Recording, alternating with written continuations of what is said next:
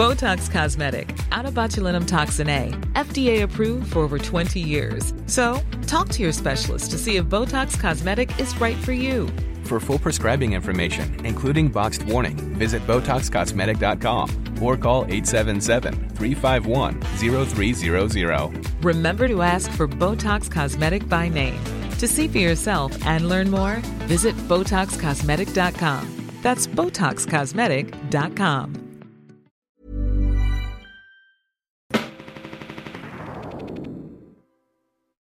The badly burned body of a woman is discovered in a valley in Norway. Arranged around her is an odd assortment of objects, a rubber boot, burnt paper, and plastic bottles containing water. In a strange twist, all the labels have been removed from her clothes, as if she, or somebody else, was trying to obscure her identity. It sounds like the start of a Scandi TV crime drama or some detective novel, but this grisly tragedy is actually a real-life mystery that's remained unsolved for nearly 50 years. So who was this unidentified woman? Was it murder or suicide? And could advances in forensic science, including DNA analysis, help solve this cold case? These are just some of the questions that the 10-part series Death in Ice Valley, a co-production between the BBC World Service and the Norwegian public broadcaster NRK, tries to answer. Some people take their secrets with them to the grave when they die. And some graves hold more secrets than others. There's one in particular in the main cemetery in Bergen, a city on the west coast of Norway. It's hidden under a rhododendron bush.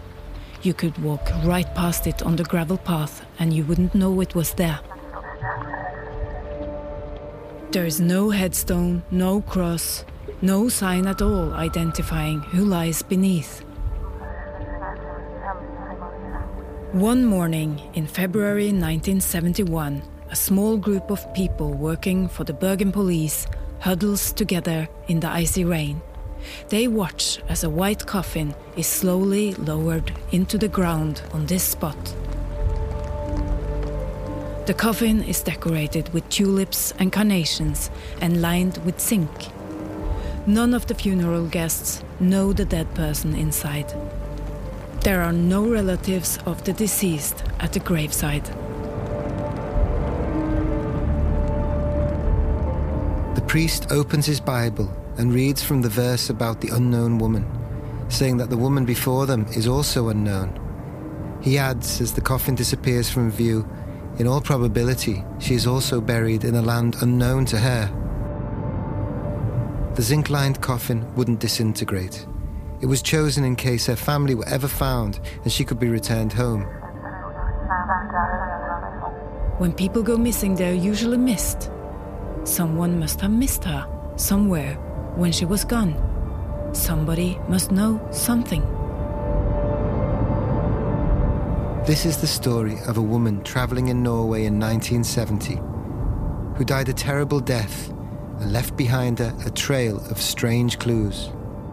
Her real identity has remained unknown for almost 50 years, and it's one of the world's most intriguing unsolved mysteries.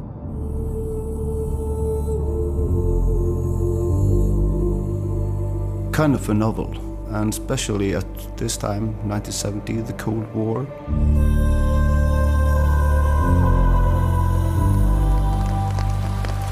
She was laying with her head down there and her legs up here. Why was she traveling around with all these identities? Was she a spy? It was like a cover-up. It was like a layer of protection around this whole question about this lady. Episode 1, The Isdal Woman. I'm Marit Higraf. I'm an investigative reporter from Norway's NRK, the Norwegian public broadcaster. And I'm Neil McCarthy, a radio documentary maker from the BBC. Together we're trying to unravel the mystery of an unidentified woman known in Norway as the Isdal Woman. A mystery that has haunted my country for 47 years. Still today, nobody knows who this woman was, where she was from, and what she was doing in Norway on the North Atlantic coast of Scandinavia.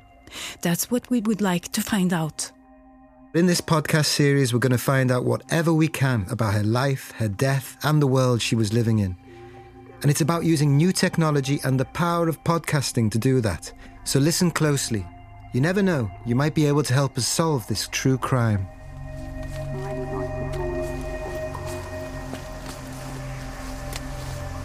We begin where the Isdal woman was found on the 29th of November in 1970. She gets this name from a beautiful but desolate valley called Isdalen in Norwegian, meaning Ice Valley. It's next to the port city of Bergen in western Norway, and that's where the body was found. A large black lake fills the bottom of Ice Valley. Pine forests give way to scree and bare rock halfway up the mountain. In winter there are few hours of daylight here, and it gets very cold and wet. So this is all just broken trees, chopped down forest.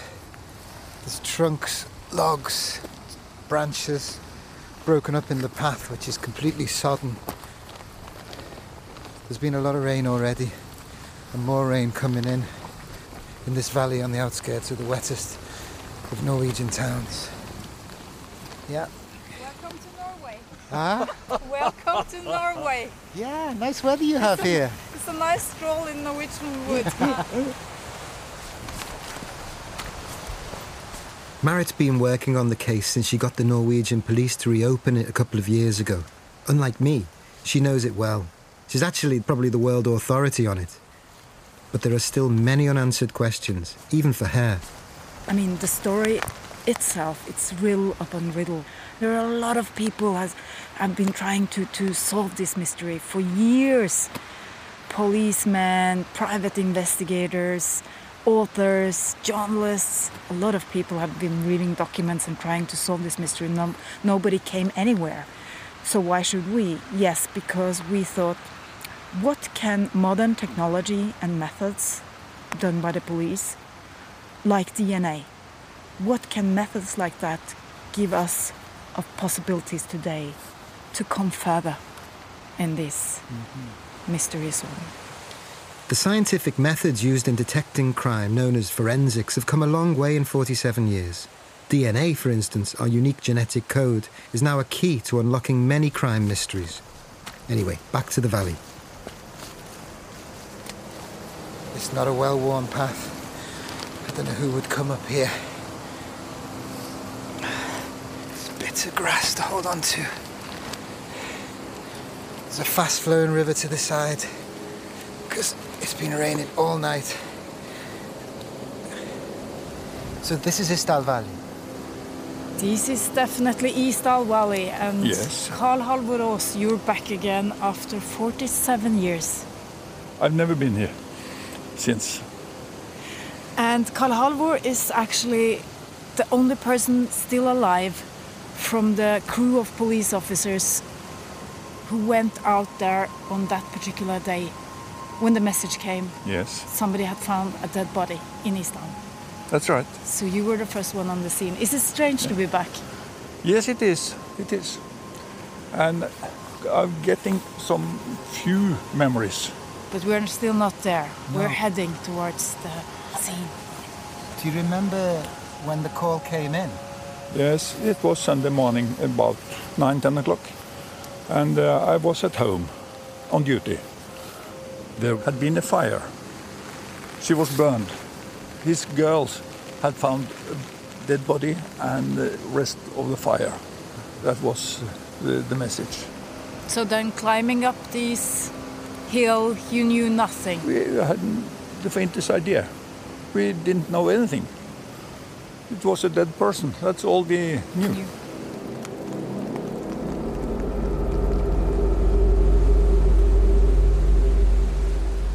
So, Marit, Carl Halvor, the retired policeman, is talking about some girls. Who are they? They were then 10 and 12 years old, two young girls out for a walk with their father, a professor. They had a terrible shock when they found her. They had to get out of the valley as quickly as they could and call the police. And remember, back then in 1970, there were no mobile phones, so they had to walk the long way around that lake and back to Bergen City, where they managed to call the police. They must have been very scared. Yeah, they must have been at that age.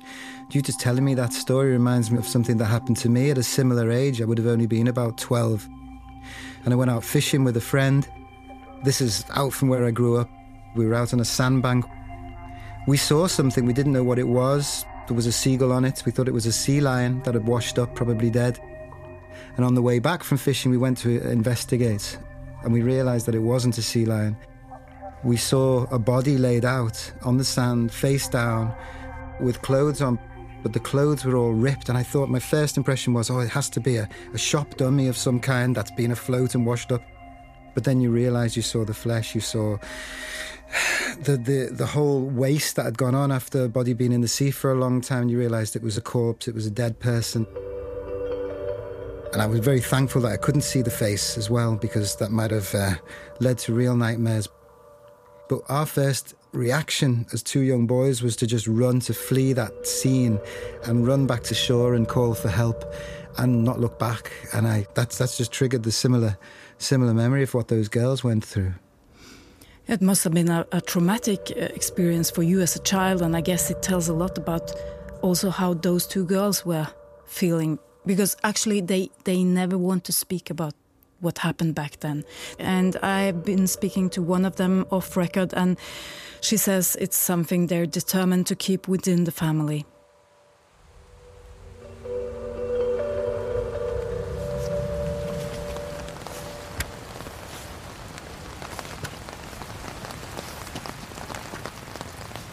We've been clambering uphill on this very, very rainy day in Bergen. In fact, it was rainy before, but now it's coming down thick in swirls. You can't get away. Yeah, and wind. You can't really get away from it. Look into the valley, and it's almost like we're inside a cloud, I guess. It's hanging so low, and the lake is sort of black below. What's the name of the lake? Svartedike. The Black Dyke or something in English. Oh, right. This part of the valley actually is called Dødsdalen, Death Valley. Death Valley? Yeah. Yes, the whole area. It's called that.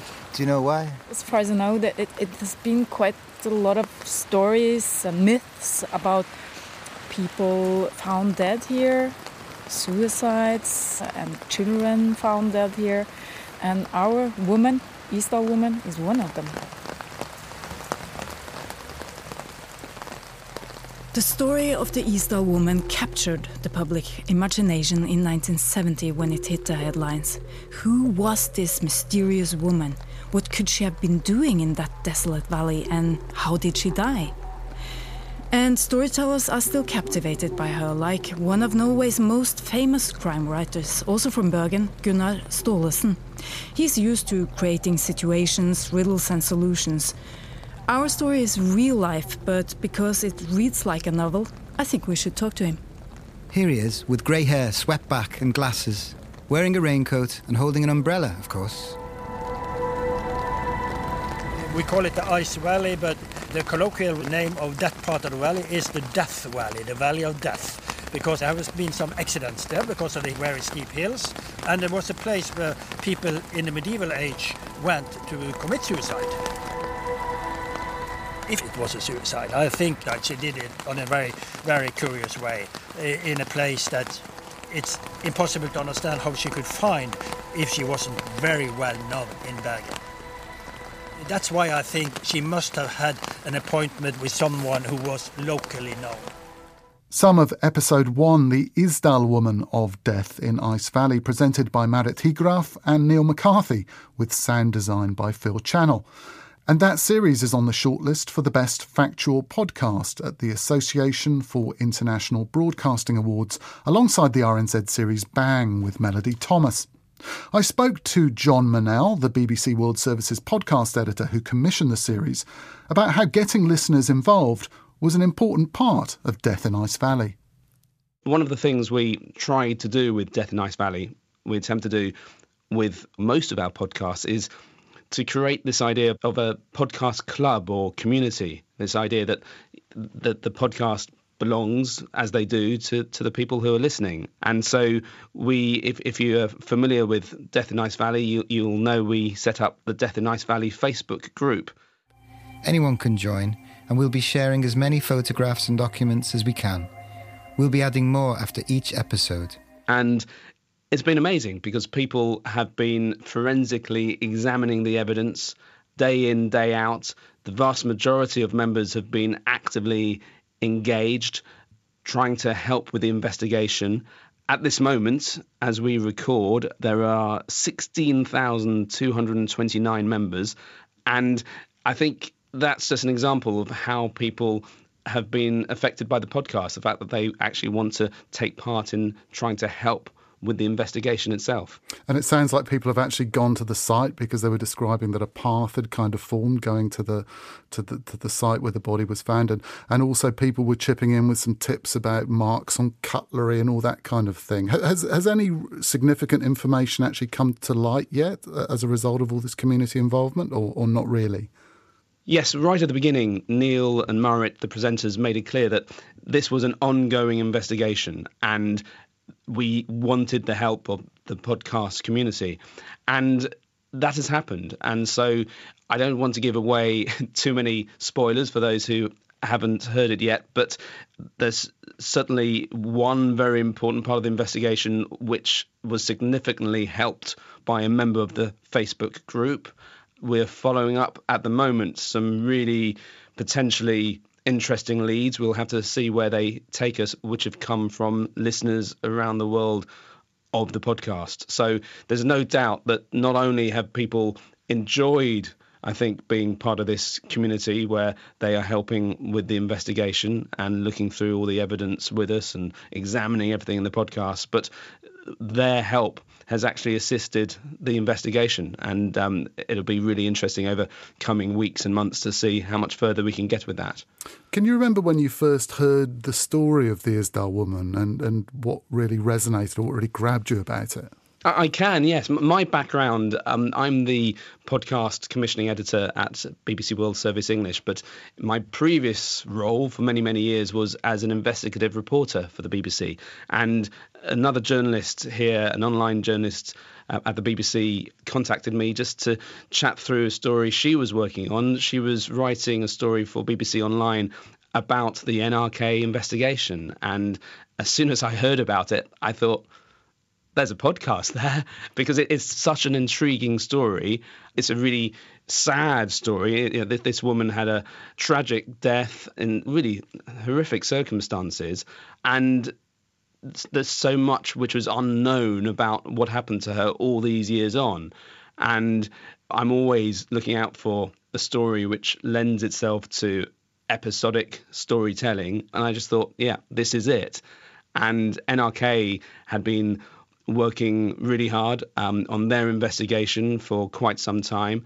And when I contacted them, they really liked the idea of making this into an English language podcast, which would spread the word about the story around the world and potentially help with the investigation. And that's exactly what's happened. I thought it did a really great job as well of actually taking you there. I think with the sound design and the music and that rain, of course, that you hear.